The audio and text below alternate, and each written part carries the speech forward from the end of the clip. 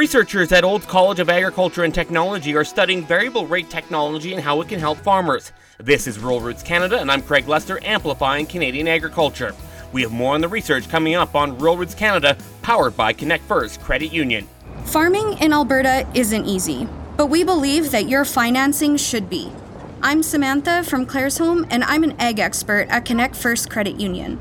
Our team provides fast, flexible financing that is customizable for all sizes of operations across Alberta. We know that your needs are complex and believe your access to lending can't be determined by just a checklist. Let's partner for your success. Visit us at connectfirstcu.com/ag to learn more. Herman Simons is the manager of applied research at AgSmart at Olds College of Agriculture and Technology. He says they are now in the second year of studying variable rate technology and its applications on farms. Simon says during the first year they reviewed literature and looked at what was out there for current studies. Really what we want to go towards is the ability for farmers to put their personal farm information in a model and say at what level of variability on my farm does it pay for me to actually implement variable rate technology.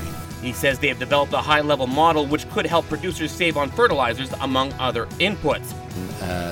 If you take a very simple approach and specifically with the fertilizer cost that is out there this year at this point in time, even with earlier fertilizer costs from earlier this year, we see that if you can save about 10-11% of your fertilizer cost on about a third of your acres, it might pay if your cost is not more than $4.50 an acre. He says the study is going to take a couple more years. There's quite a few different components that need to be more clarified, and specifically the environmental component on it. The college has about 3,600 acres it is using to help them carry out their research.